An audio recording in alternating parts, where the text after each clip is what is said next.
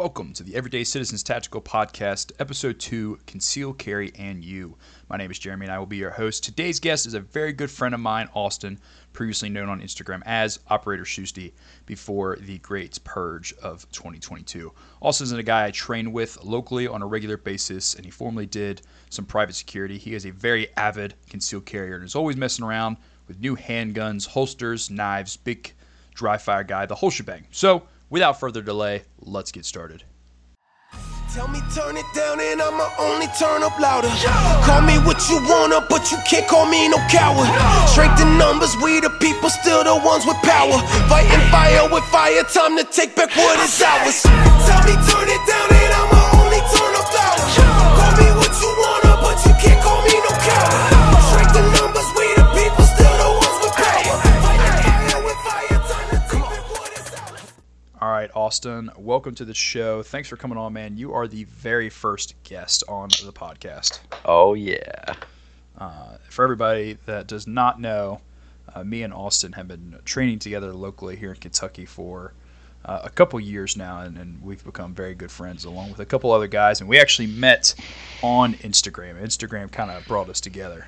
We did the whole meet your random homies online and meet up, and there were no black Suburbans that time. There were no black Suburbans, unfortunately, that time. But if you want to go ahead and tell everyone a little bit about yourself before we get into this. All right. I'm 26 years old. I've been in like the protection defense mindset the majority of my life, but I've been into guns and stuff probably since I was, I've handled firearms for about 10 years now. I've been into guns since I was a child.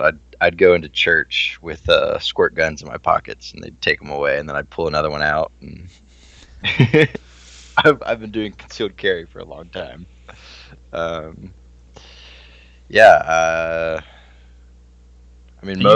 You did private security in Missouri, correct? Yes, I did private security for a Christian missions base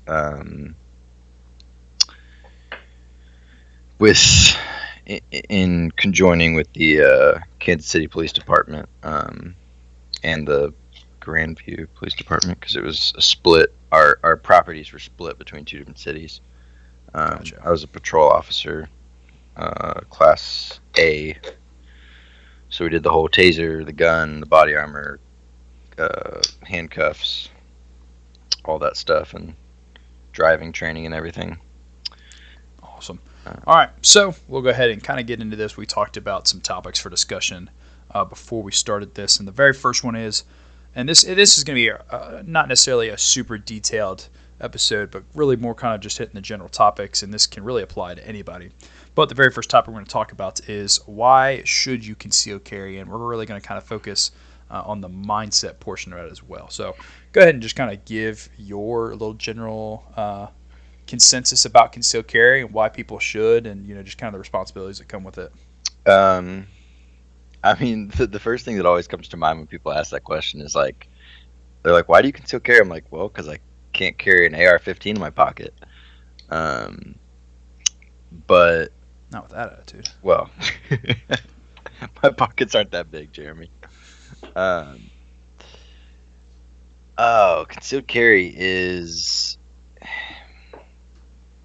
It's weird because for me, it's not something I think about on the daily. It's just become part of life. It's why do you have a fire extinguisher in your house? Why do you have health insurance? It's just a simple thing of, this is another step to keep me and the people around me safe. Mm-hmm. And I think that kind of goes for most of us that have been concealed carrying for a long time now. It's just second nature. Before you leave the house, you're probably more likely to forget your wallet or something before you are your gun. Yeah. I know I am. I will 100% always forget other things that are probably a necessity before I forget my gun. Yeah, for sure. There are days where I don't take it off. I put it on when I get out of bed, and I don't take it off till I go to sleep. He is not lying. He wears his holster pretty much all day, even when he's just sitting in his house. Yeah. I'm not that guy that comes home and takes it off and puts it up in the room in the safe or something. Or even like on your nightstand. I just have it like with me all the time.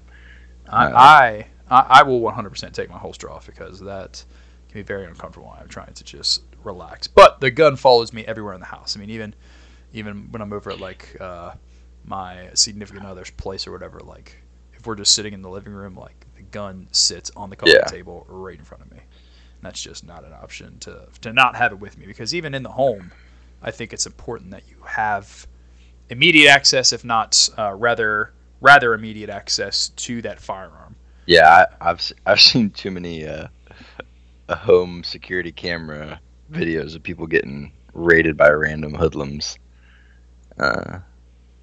Yeah, there's no way.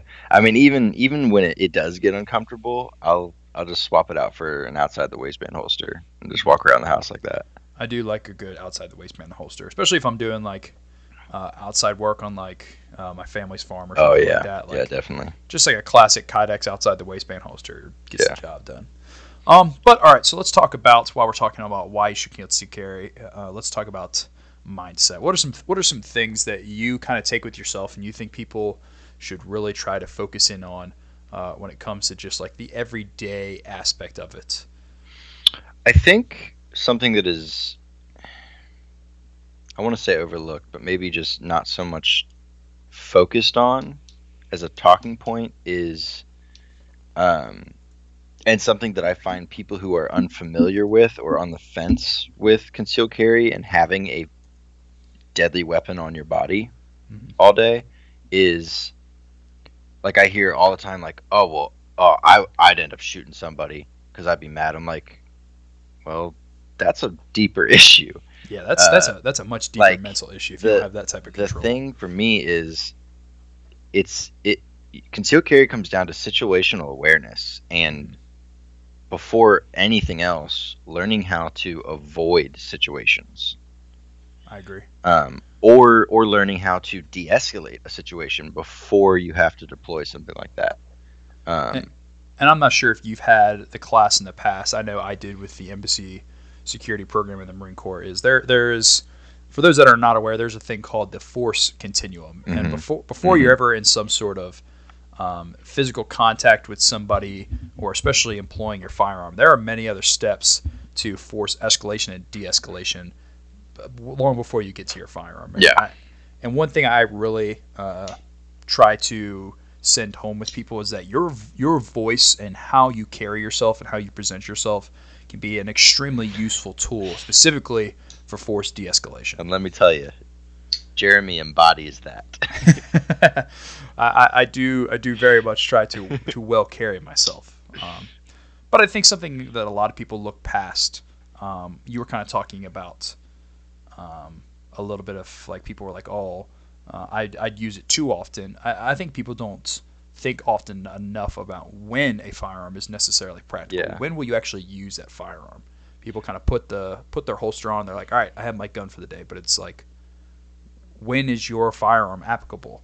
When is it not applicable? Right. You know, what are the situation indicators on when you may need to escalate or retreat from a situation? And I don't think people really talk about that enough. So, what do you really think on that? I think a lot of people don't really realize that the majority of us that carry, that mindset comes from a pursuing of peace and protecting rather than direct aggression. Mm-hmm.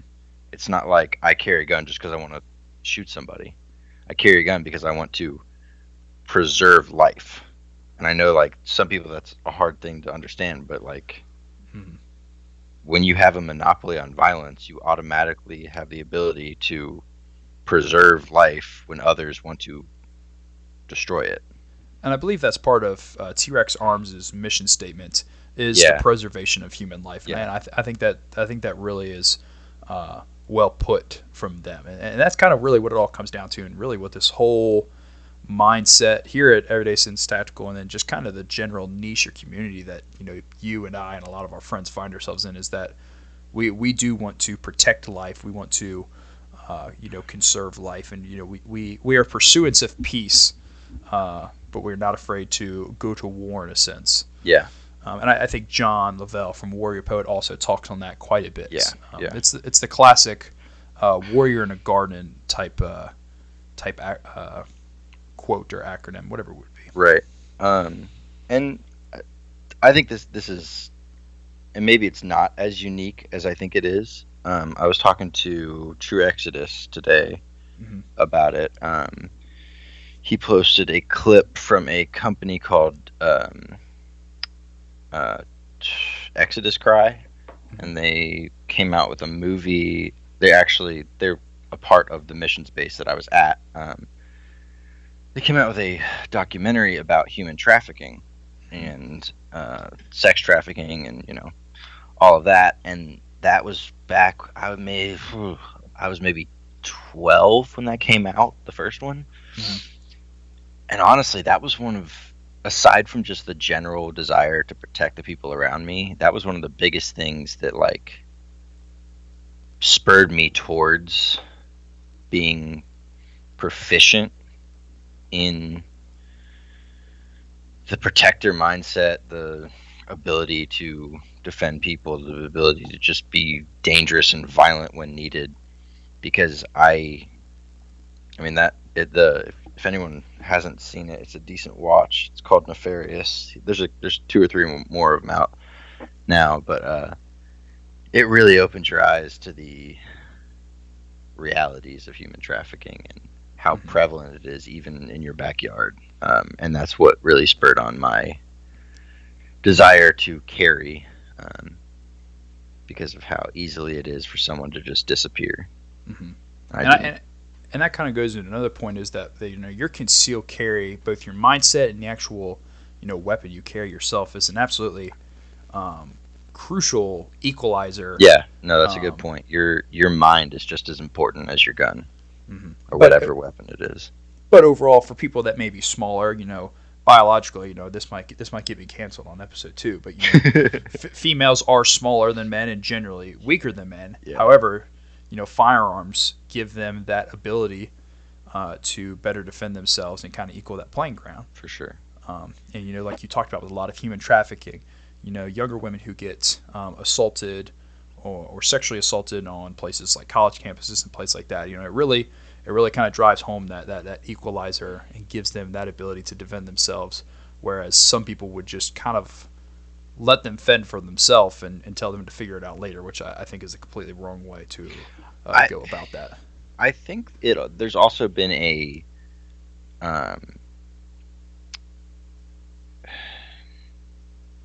wrong depiction of the ability to defend yourself physically. There's all these self-defense classes, everywhere, but when you see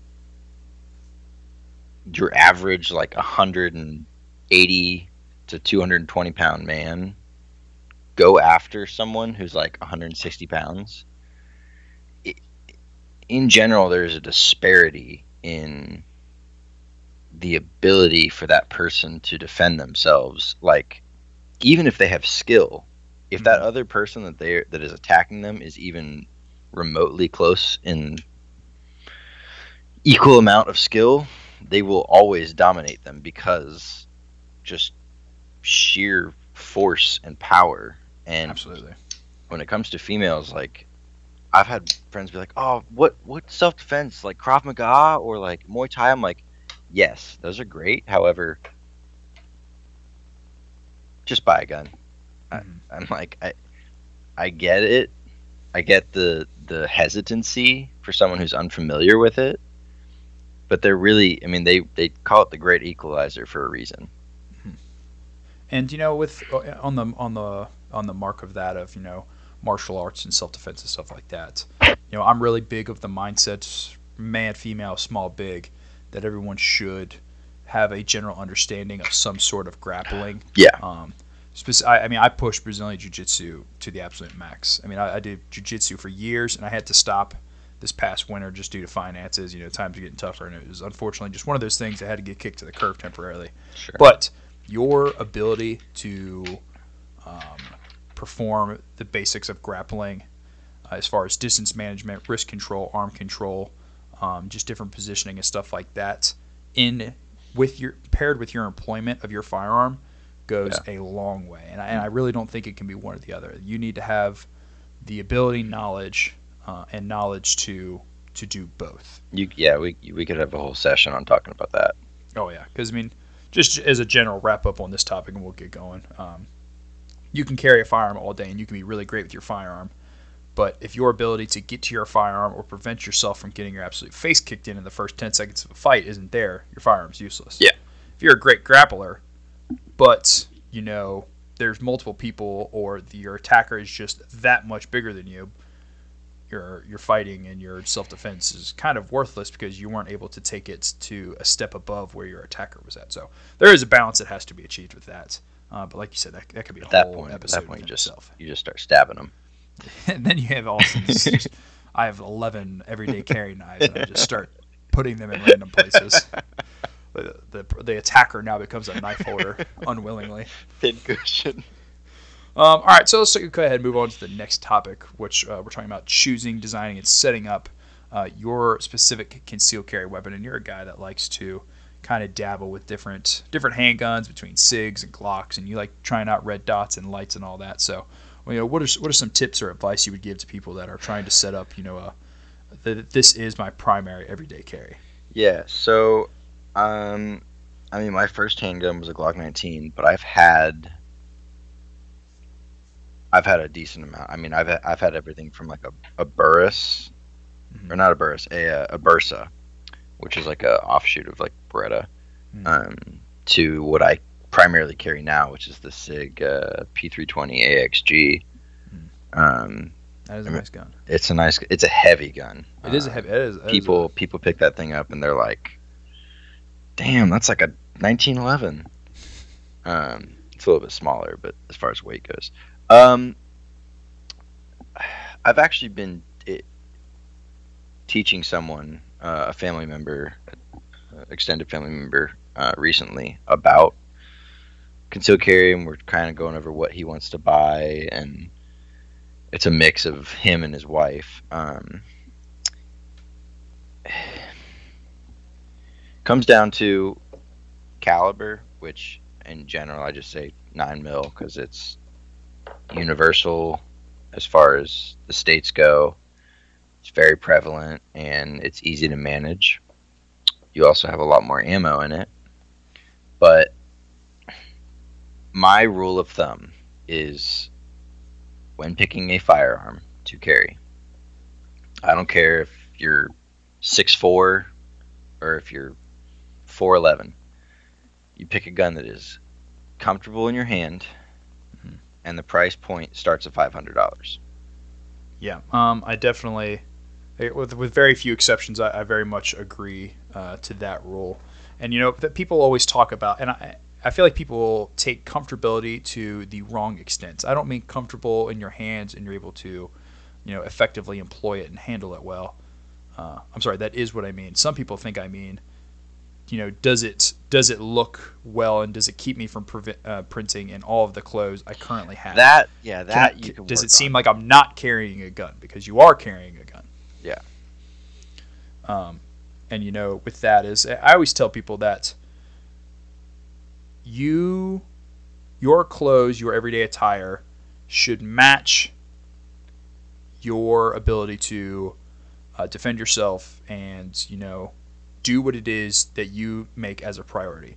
Your priority is not to be as fashionable as possible, and maybe if my concealed carry fits with the outfit, then I'll bring my concealed carry. If not, I'll just leave it at home. It's no big deal. It's one day. That is not the mindset you want to be in. You want to be in the mindset of, my concealed carry is a priority. What am I going to wear that does both? Right. 100%.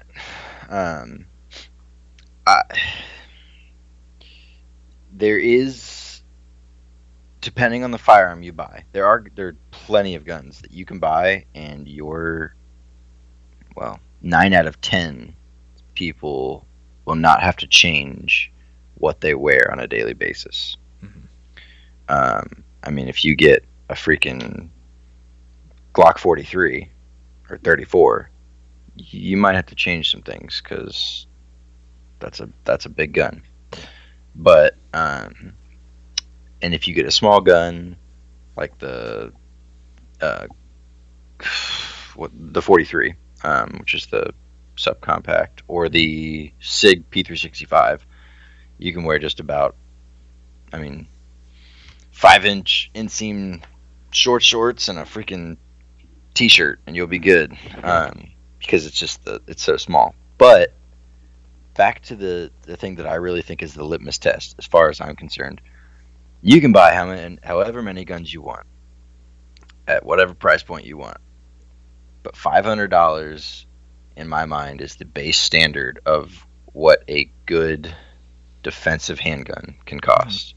Yeah. Anything below that, you're just risking a lot more problems with the gun, as far as durability and reliability and longevity. Like I see people like when I was working at the gun store, people come in like, "Oh, I was looking at the Taurus." I'm like, No. no.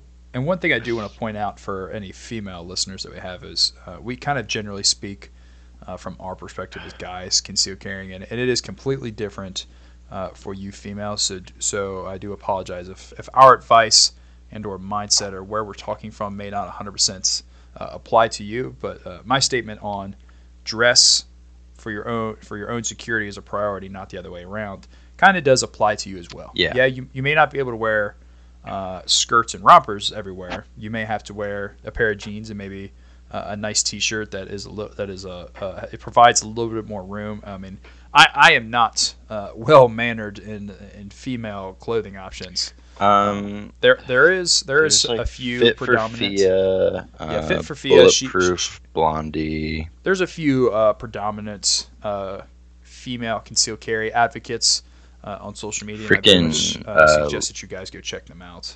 Yeah, like Lena Michalek. There are better sources than us. Nonetheless, especially for the females, do not let your sense of my outfit has to be this to possibly sacrifice your own personal security. Yeah. But all right, so let's move on here with it. Just as far as the pistol, what is one of the probably the biggest things you think people should add to their flashlight? Pistol? I was gonna say. I was about to say is it a red dot or red a dots? Light? Red dots are great. Red dots are great. Are, in my opinion, red dots are cheating. And if you're not cheating when it comes to your life, you are not trying. This is true. Red dots make it very easy to shoot really fast at just about any distance. You know, it's as weird as it is, and it's for you. Been doing it for years now, and I haven't got used to it. I do not prefer a red dot on my concealed carry. And I think it's only because of the amount of force on force training that I've done, and I've realized that engagements within 7 yards, I don't use my sights. Sure. I just don't. I'm confident enough pointing and shooting. The term is surpassing me at the moment. Point shooting? Point shooting. Yeah, there it goes. I am confident point shooting, really up to about 10 yards when I have a pistol, but 7 yards confidently. And that is where most of your engagements are going to come from. I have a legitimate reason as to why I have a red dot on mine for close combat stuff. Because you like stuff. Well, yes, I do like stuff. I'm a gadget guy to the core. However,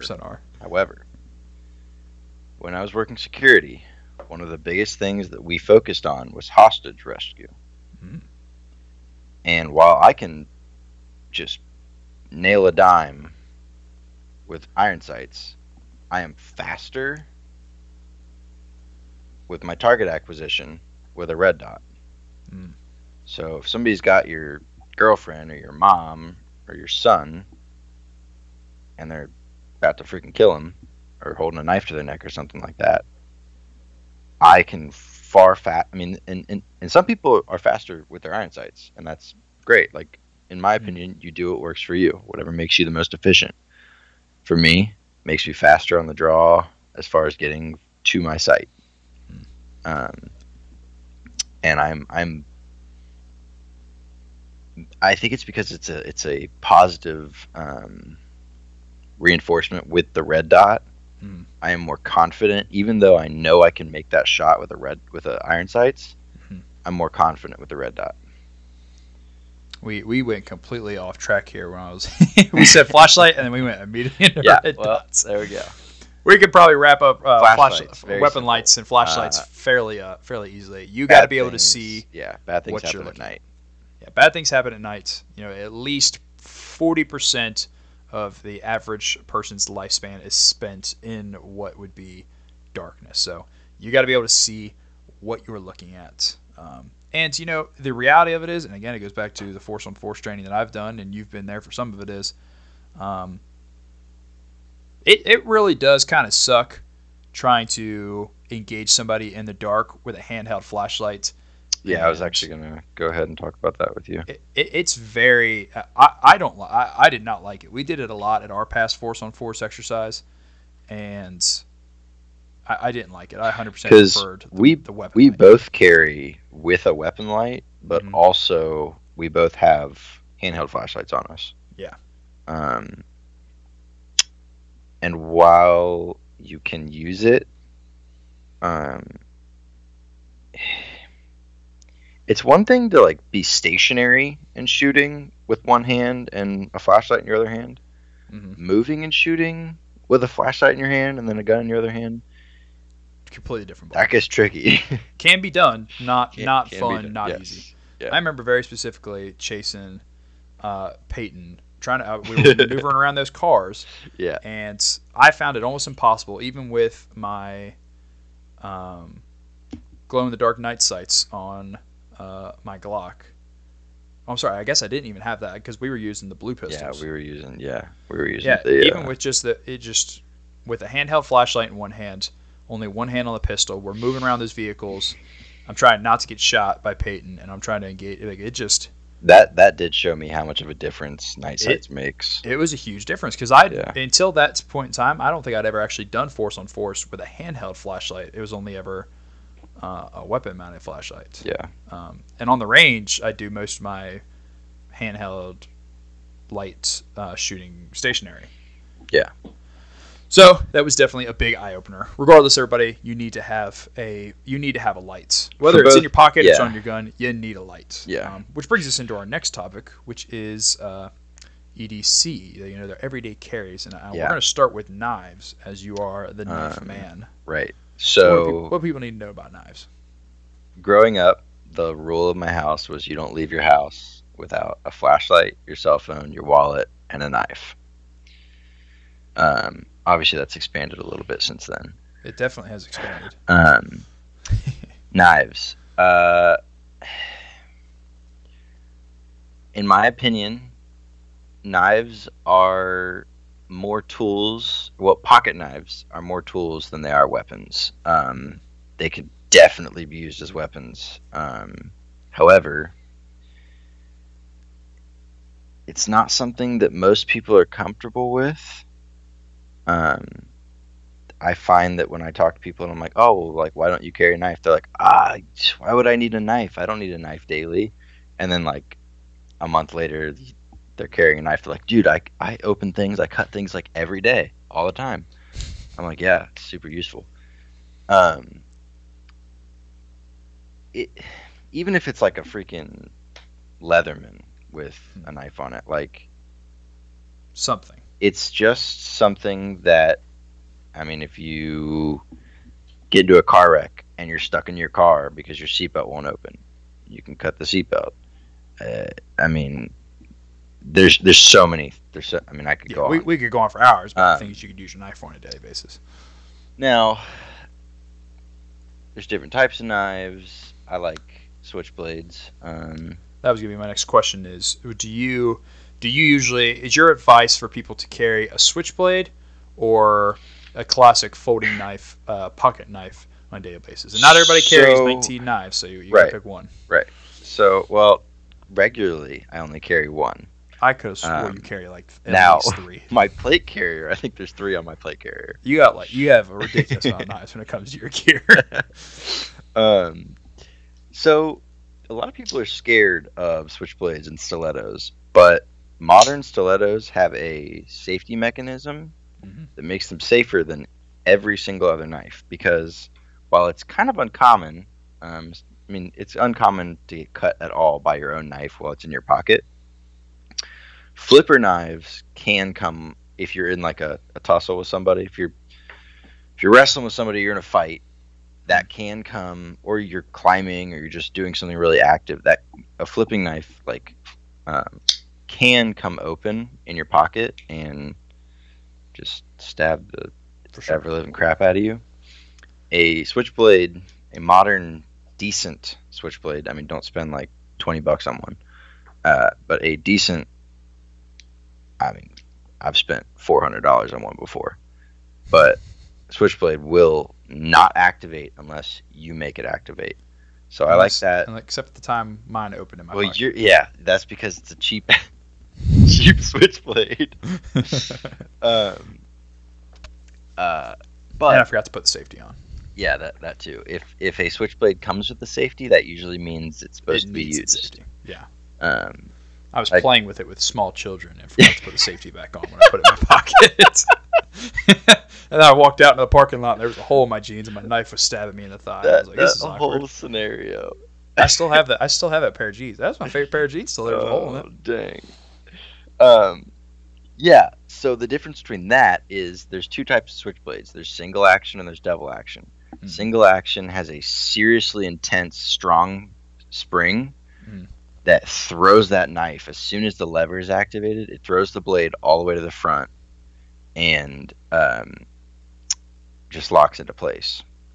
And in order to close that knife, you have to release a lever and then pull a lever back. Those are more dangerous as far as for you, because if they are pressed against skin, they will go into your skin. I mean, not like in the movies where it goes straight into you, but it'll go like an inch into like an inch at most into your body. Whereas with the double action ones that have the spring gets activated and it just quickly catapults the blade forward, but that whole time it's being moved forward, it's just by inertia. It's not being pressed with a spring. So if it comes in contact with anything, even paper, the blade stops. So like I can just activate it against my leg and nothing happens. A lot safer. Also, they scare people. I mean, when you activate a switchblade, people are like, "Oh my god, that's terrifying." People think you know what you're doing automatically because you have a switchblade. It's a good deterrent, kind of like a lightsaber. Speaking of lights, so we kind of already hit on this a little bit, but carrying, just your classic pocket lights. I think just an absolute definite go-to. I would argue that I might use my pocket flashlight more than I use my knife. Oh yeah, yeah. And I definitely suggest you don't have to pour a ton of money into a hand light, but buy a quality light. Buy a name brand light. A good Streamlight flashlight is like $45. Yeah, I also carry a Streamlight. I've always carried a Streamlight. I've got an Olight hand grenade in my hand right now. Really, I found it in a freaking box the other day. But yeah, the one that I carry every day is the ProTech 2. Do not buy Olight. Do not buy Olight. No.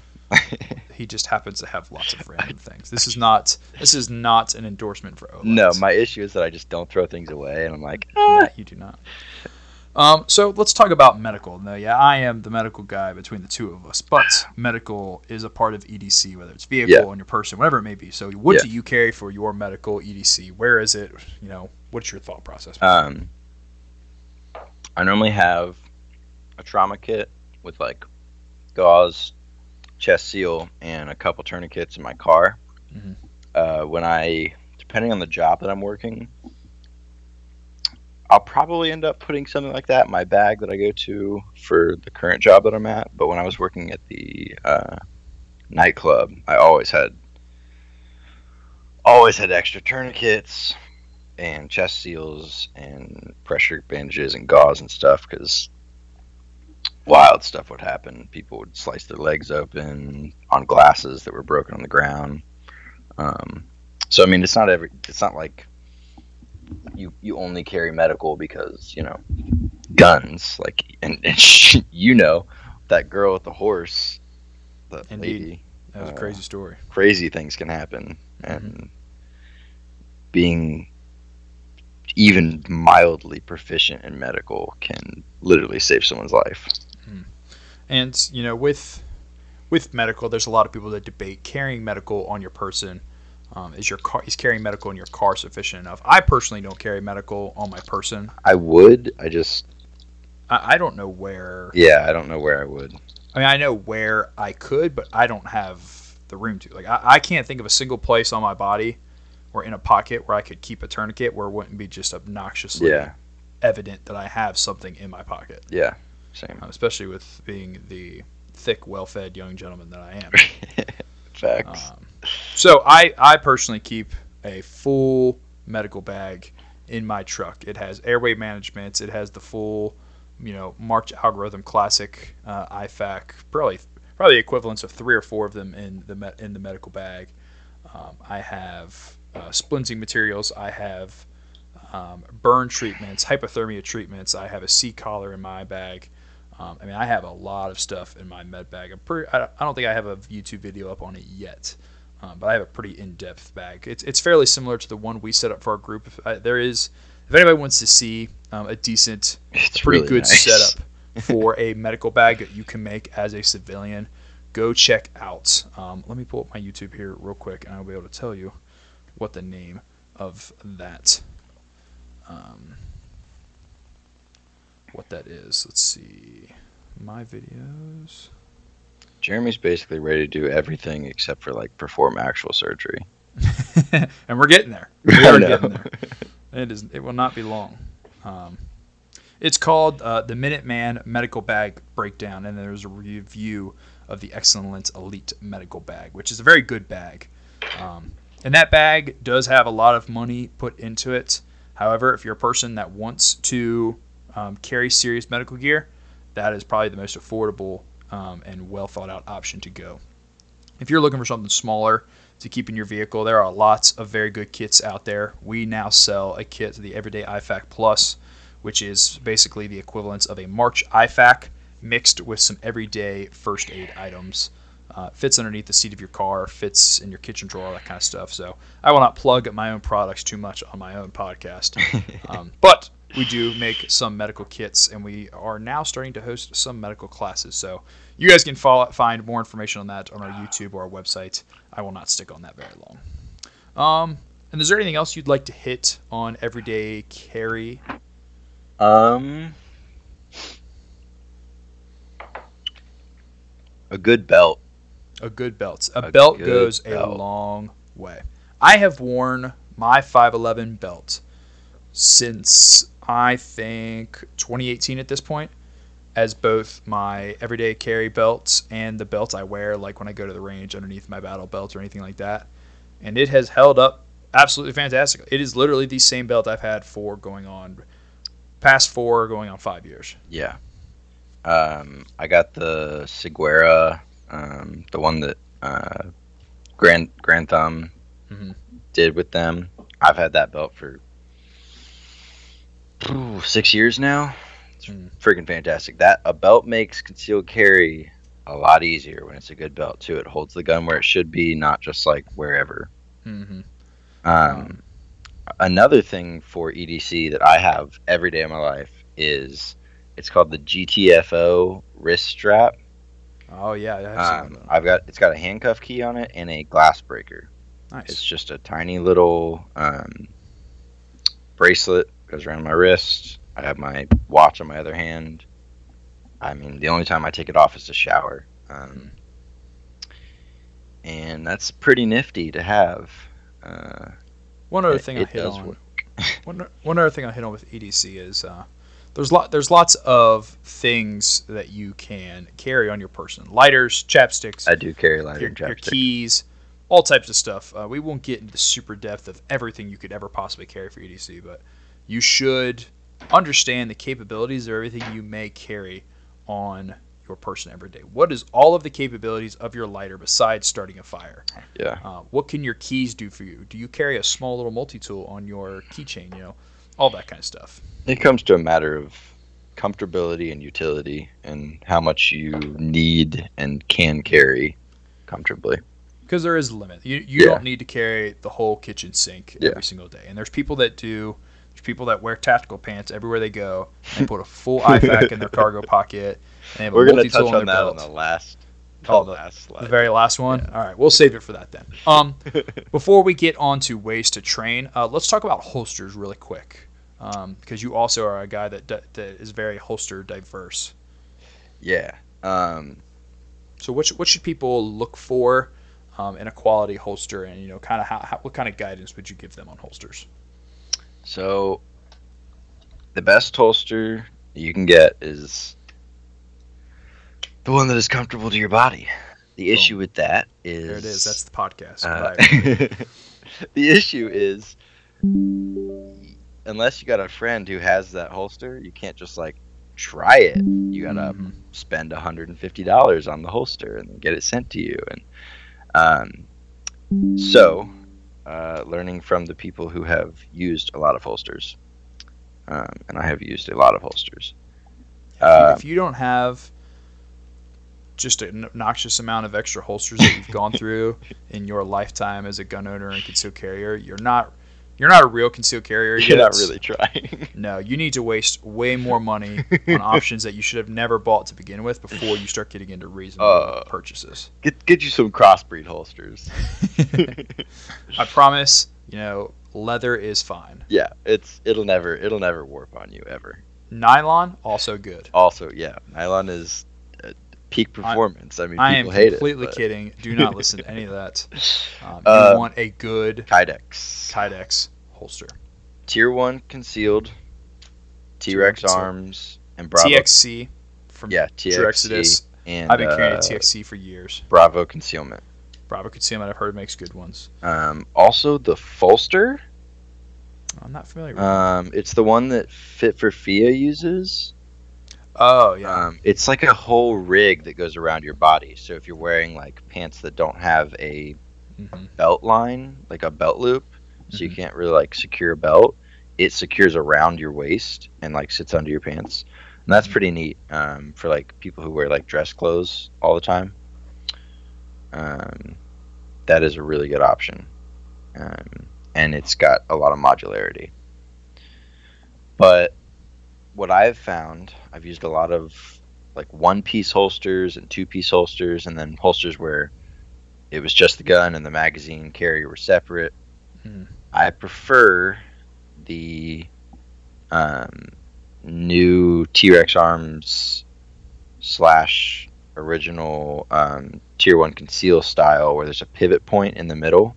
I that's how TXC's is, and I love the pivot point. It's so much more comfortable. Yeah, because it allows a little bit of flexibility and isn't as rigid on your body. Yeah, and it definitely moves with you quite well.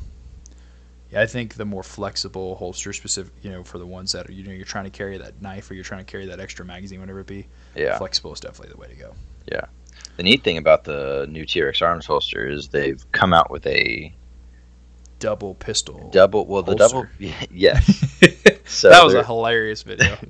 If you guys have not seen T-Rex Arms' April Fool's Day video where they dual wield pistols, you need to go watch it. My favorite thing is it's not even a joke. They legitly came out with that product. I know that's even funnier because he even says, "Don't buy this," and then they put it on their store. But somebody bought it. But the reason they did put it on the store is because it allows the option for so many different modifications that you can use outside of a another gun holster. You can double stack magazines. You can add like a knife holster and a pistol magazine holster. There's just a lot of like mix and matching you can do with it. So it's T-Rex arms, man. They be innovating. They do every day. Something like that. All right, so let's move on. Let's see. Ways to train, whether you're an absolutely new person or you're a person that's been doing this for a while. Classes to take.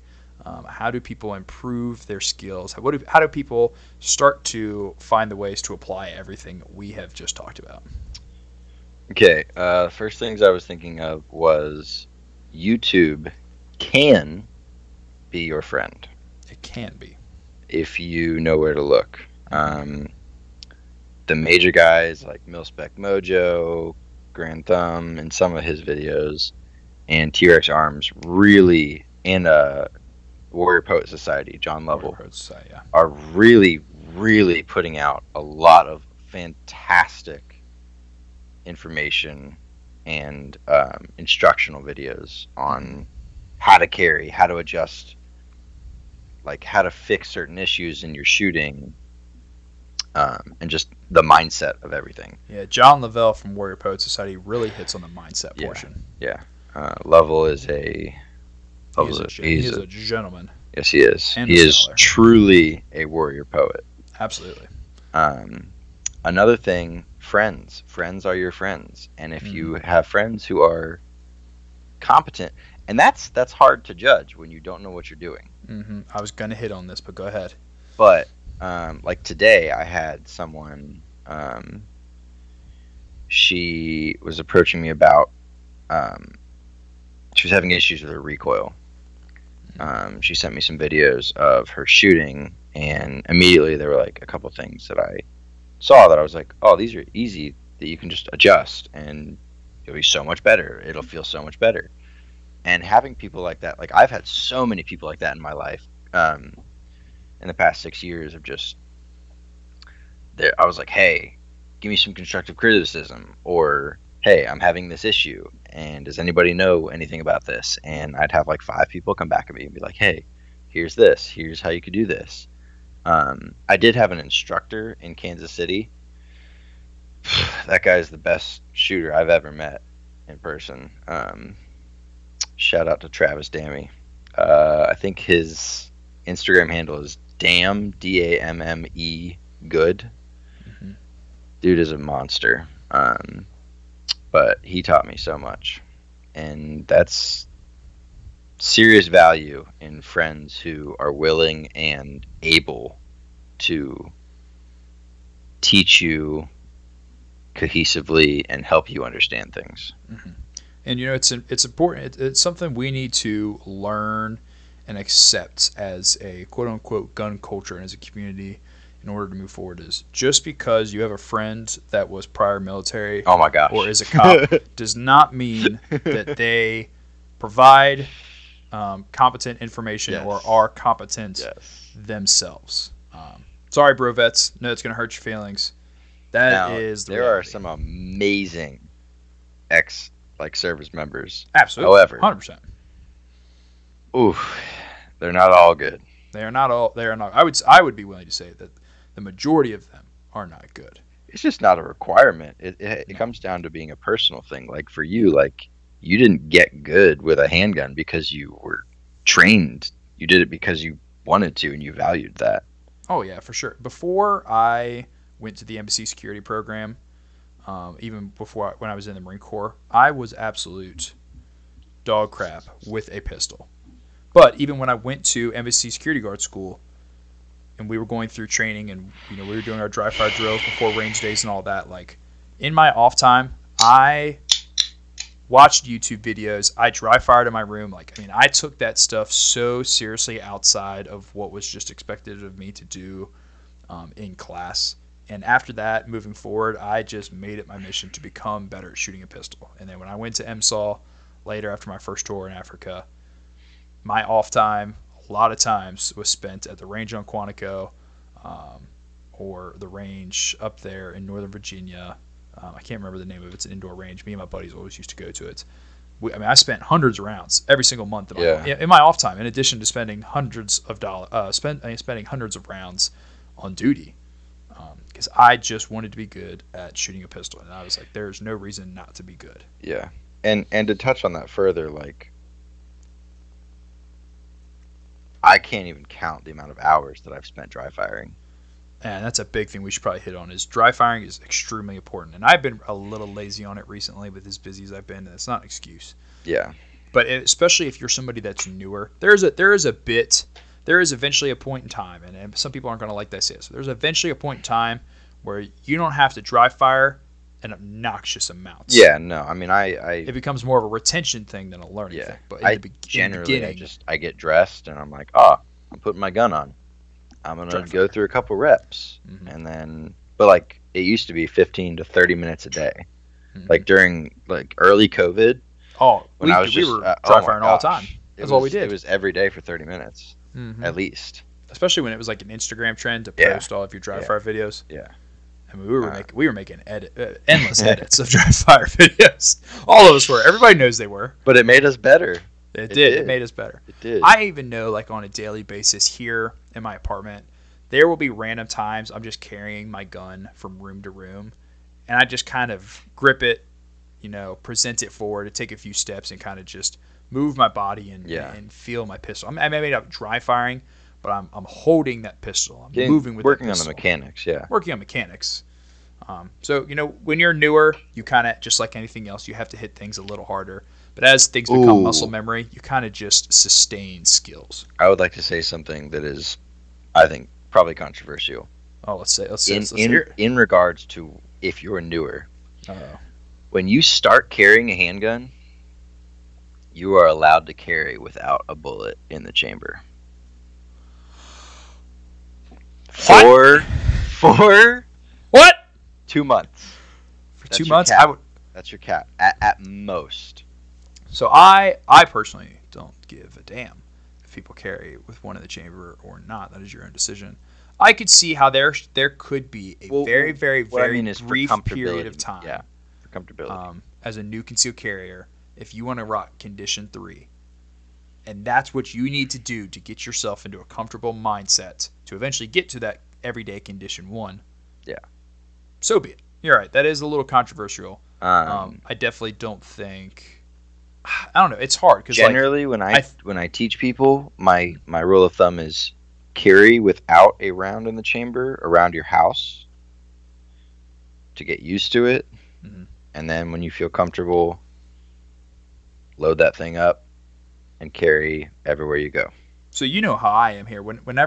If my gun is not in a holster on me, my pistol is condition 3. Yeah. Like if I'm sitting here at the house and my gun is sitting on the couch next to me or sitting on the coffee table, I personally always leave my pistol condition 3, because if that's not on my body, it's not in my hand, it's not in a holster, there is the possibility for an accident, and I'm trying to avoid accidents, especially with my girlfriend's dog running around, or you may be a guy with children. Yeah, I mean, I've got a niece that comes around every now and then. Yeah, I mean, you already got to pick up the gun as it is if you needed to use it. Right. There's always the argument: how long do you have? How long do you have to defend your life? And one of my old instructors from MSAL always used to say, "You have the rest of your life," which just basically means until you. But nonetheless, there does need to be a little bit of common sense on our part. And I know we hate using the term common sense when we talk about firearms. When it comes to just general safety. Yeah. Don't leave a loaded firearm just laying on the table and then walk away from it and just expect nothing to go wrong. That's just to me, I think that's just practical. And you know what? I could probably leave my gun laying around the house, condition 1, all day, and nothing could ever go wrong. But the day something finally does go wrong, I have to look back and be like, this could have been prevented because of X. Yeah, I mean, I have several firearms in my room at all times that are loaded, that are, for the majority of the day, just, left alone. And, I mean, come a serious life change, like I get married and have kids or something, that might change somewhat. But right now it's kind of like no one ever goes in my room. It's my space, And I think we should go ahead and reiterate to everybody that outside of a very brief learning curve that we talked about in the beginning, you should carry with one in the chamber at all times when you are out of your actual house. If that gun is in your holster and you're in public and there's the possibility that you may need to use it, unless, again, you're in that very, very, very brief learning curve window, you should be condition 1. There's no excuse not to be. Your gun is safe. It's in a holster. Your holster is designed to shield your trigger and your trigger well, or not well, just the whole housing unit there itself. The term is escaping me. If you're carrying a proper concealed carry holster, your Kydex from your holster covering all the ability to fire. Will cover all that ability. And if you're carrying a Glock that may not have an actual physical safety to put on, everybody knows that thing has internal safeties and other things that go along with it, or things that act as safeties to prevent it from just randomly going off. I don't know. If all you do is watch Hollywood, they turn that thumb safety off all the time. Nonetheless, yeah. So carry with one in the chamber. Do not be the guy that has to both draw their pistol, load their gun, and then expect to engage when somebody's already right on top of you. Yeah. I think we have hit. Let's see. So we talked about dry firing. Classes. What are some things people should look for when it comes to classes? I know you and I have both kind of got a lot of our training through the professional means, and then us together a lot. But what are some things people can look for? So something that always stuck in my mind is something Lucas from TRX Arms says. If you just do a quick observation of a instructor, and he cannot correctly and efficiently do what he is teaching, do not listen to him. Absolutely. If he's just spitting out information but actually can't implement it, he's probably not the teacher that you want. But I would say there's two types of teachers that I would go to. One that is extremely highly respected throughout all of, or this is never going to be all, but let's say 75 to 80% of the gun community. Well reputable. Yes. Well, yeah, that's a better. Well reputable. Don't go to Chicago Dust. Classic. Or someone who you see, like at some point, Lucas was just some guy who just shot. For sure. Like someone who you see is proficient and does things safely and is faster or more accurate than the other guys around him. Go to that guy. He doesn't have to be like, you don't have to be the dedicated teacher of life from him, but like just see if he'll give you pointers. Like just learn from those around you who you see. And if there are no people like that, go to the range and you'll learn from trial and error by the people that are around you. Ask questions. Please ask questions. And when you're looking for classes and you're looking at the instructor and/or instructors, some of the big things that you should probably consider before taking that class or considering taking more classes is the instructor and/or instructors professional? Do they speak and carry themselves well? And dang, I had a third one on my head, and I was like, I need to remember this before we get to this.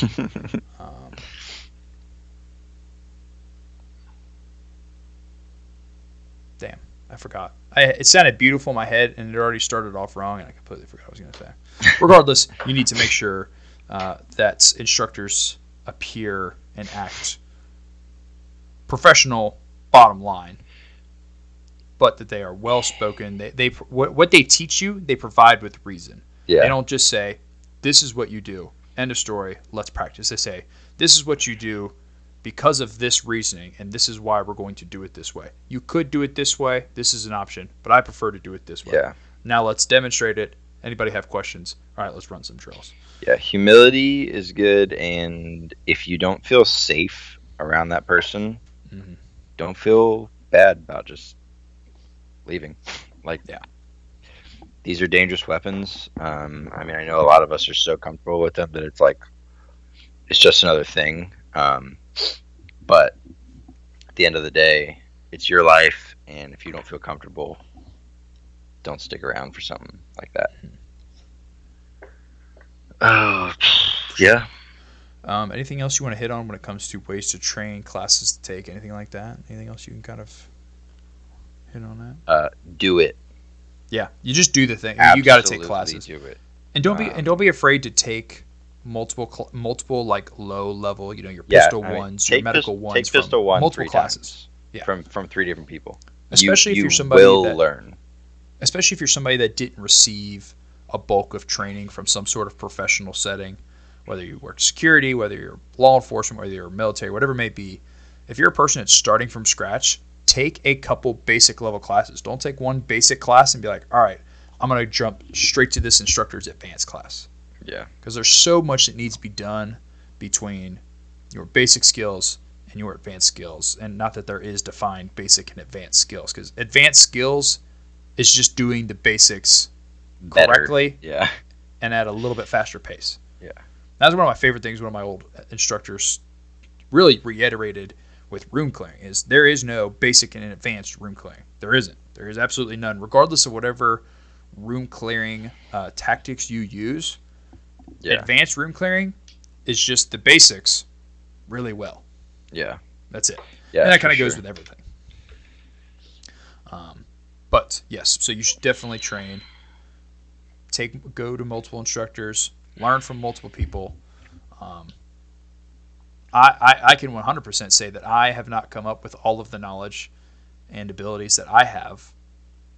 I like learning from different people. There's some it's a puzzle. I just take pieces and I put them all together and I figure out what worked for me. I think that's really everyone should be everybody's goal. But all right, moving on. This is our last really main topic we're going to talk about, and this is the gray man theory. And this used to be more popular a couple years ago.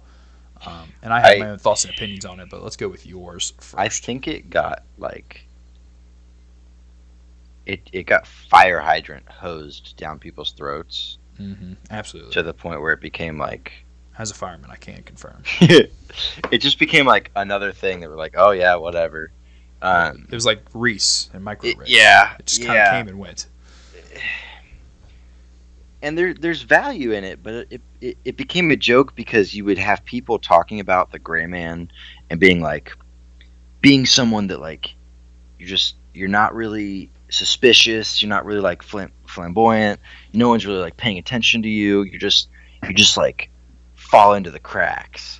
Mm-hmm. And then the people talking about that are wearing like Patagonia, North Face, and like cargo pants, and they've got a patch on their shirt that says like SIG or Ruger or like, and you're like, okay, well, you're not doing that. Like, yeah. And I don't, the gray man theory, I think people got way too carried away with what the gray man theory was supposed to be. The gray man theory is basically just your way of being able to be, you're just integrating into what's around you. Integrating into what's around you, but doing things like, elevated situational awareness and scenery size up and all these kinds of things without people knowing you're doing it. Yeah. And you don't want to walk around in tactical pants 24/7 with your 511 hat on. I mean, if you're on a military base, sure. Yeah. It's about blending into your environment. Yeah. And, with me, everybody kind of knows what I look like. You especially know what I look like. I am just a stocky, square-jawed, covered in tattoos, clean haircut guy. Like, doesn't matter what I wear. I can wear jeans and a Kentucky Bourbon T-shirt. You could be working at Buffalo Wild Wings. I could be looking at Buffalo Wild Wings like I was through the fire academy after the Marine Corps. And they were like, "Are you everybody Marine?" in there knows. And I was wearing a Buffalo Wild Wings uniform and an apron. And they were like, this dude looks like he hunted people. And I'm like, what would you like on your boneless wings? Medium or mild sauce? I'm just here for the violence. Yeah. So, but at the same time, you don't want to be overly ignorant and make yourself a glowing target. As always, there is a middle to all of that. The gray man theory got caught into way too many extremes. I think it was just absolutely nonsense. You're not going to be able to, as an individual, specifically somebody that has been doing this for so long, because you change the way, and I know, at least specifically for myself, you carry yourself more confidently, you're observant, and people notice those types of things, even Well, people that aren't aware. when we did that thing over the summer, uh, those cops came up to us. It was clear because we carried ourselves different than the rest of the people that were around us. Yeah. Oh, I remember. I remember They were the like, thing you were they were talking like, about. you The don't summer of belong love. here. Yeah, absolutely. I mean, it's just, but it's like you said, finding ways to blend in with your environment. And you're not going to always 100% blend in with your environment. There are ways that you could. You could sacrifice certain things. Yeah, that's blend what with I your was going to environment. say is don't let it consume your life. Yeah. Like, Don't think you just have to be hidden from society at all times. it's just it comes down like the aesthetic wise. It comes down to if you're in Afghanistan and you're white, don't be clean shaven, have a beard. You'll blend in more. If you're in Chicago, like dress like the people there. If you're like at a rock concert, don't have a burqa on. Like just it blend into your environment. Mm-hmm. Be cognizant and be aware of what's around, what's around you and what's going on. And just don't. You see those guys with that just wild look in their eyes because they're like on red alert at all times. Just take it easy, Mm-hmm. Like Chill, man. People let it consume their lives to the point where it's just like it's draining. Mm-hmm. For sure. And I mean, I've been there. I think we've all been there at some point in our lives. But like, you kind of got to get to the point where you're like, there has to be a balance. Mm-hmm. Otherwise, you just burn out. Mm-hmm. And that goes for really just everything that goes with this niche, even outside concealed carry. There are times of being extremely interested and into things, and then downsides, and then you really just kind of find the balance because you are going to get burnt down from time to time. Yeah. And that's why having homies around you is so valuable. Having good homies around you is very valuable. Community is important, 100%. They will keep the fire burning. Any last remarks as far as concealed carry goes? We'll kind of go ahead and start wrapping this up. Yeah. Go ahead. If you, and I mean I get this is probably I don't see this as my opinion. I see this as fact, but this is my opinion for sure. If you have the ability to carry and enact extreme violence on evil people, you have the responsibility to do that. Mm-hmm. Like when I go and like there are places that like you're not supposed to carry that I would never go to and not carry, because if things were to happen there, I would never forgive myself for not having the ability to defend people. Yeah, I'm not saying from a legal perspective that you should carry where you're not supposed to carry. Right. However, if you could see me, I'm doing the eyebrow thing at you. Your own security is important at all times. Yeah. Now, I don't think every human being on the planet should carry a gun. No, I do not. Not people. We're all made differently, so I mean, not everyone has that propensity. But if you have the moral and emotional and mental notion towards protecting the sanctity of life and those around you and yourself, I think you have a moral obligation to carry that gun. And that is why I stressed earlier the level of comfort with your concealed carry. Having a gun that is comfortable and you like is so important, because you are more likely to carry it than if you buy a gun that you aren't super comfortable with and it's bulky and you don't like carrying it, because at the end of the day, it's about having it on you and having the ability and living up to that responsibility. And with all of this being said, being capable and being willing to act, it all comes back down to that community basis that I and so many others push all the time. Is we are trying to instill good confidence and trust in our communities, and providing medical help to those in need. Stepping up and defending and conserving a life and doing all these things helps bring us back to that community essence that I think we've really came away from over the years, and we need to return to that. And it all starts with good people stepping up and doing what needs to be done when it needs to be done. Yeah, 100%. Right. Well, Austin, this has been great. You were the very first guest on the Everyday Citizen. Heck yeah. Would you like to give any shout outs to anyone, any companies, anything like that? Any individuals? See. Max the Misfit, and Emily the Goats. They are. I don't know that there's a competition for my favorite couple at the moment between Max and Emily, and then Will Squiblo Tactical, and then I believe his girl's name is Sam. Yeah. Between just the Goon couple and the Cowboy couple, Max and Emily have my heart. Hey, I love them too, but man, Will and his girl have a special place in my heart out there, freaking chaps and all. Yeah, it holds a special place. Will, what a guy. Anybody else? Bravo Concealment for they just asked me to work with them, so that'll be cool. That's cool. Thanks, guys. And Goon Operational Group, Elijah and his wife, for just doing what they're doing and fighting for the Second Amendment and the culture, as well as T-Rex Arms and all those guys. Mm-hmm. And my local boys. Oh yeah, brother. Big shout out to Max and Dave. I'm probably going to give them a lot of shout outs here in the beginning.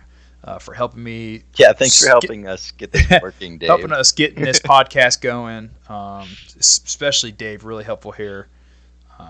I wouldn't have moved forward without your guys' help, because I would have had absolutely no idea where to start. So thank you very much to those guys. Thank you to everybody that stuck with me through the purge from Instagram to staying with me on YouTube and Telegram and all that while I kind of clawed my way back in. So thank you to everybody for the support that I've seen so far. And then, of course, the local homies, the guys I train with all the time, the guys I prep with, all of you guys. Absolutely appreciate you guys and everything that you guys do. All right, Austin, thank you for coming on, man. This has been a pleasure. You got it. That is the end of episode 2 of the Everyday Citizens Tactical Podcast, Conceal Carry and You. As always, guys, train hard, train often. Tell me turn it down and I'ma only turn up louder. Call me what you wanna, but you can't call me no coward. Strength in numbers, we the people, still the ones with power. Fighting fire with fire, time to take back what is ours. Tell me turn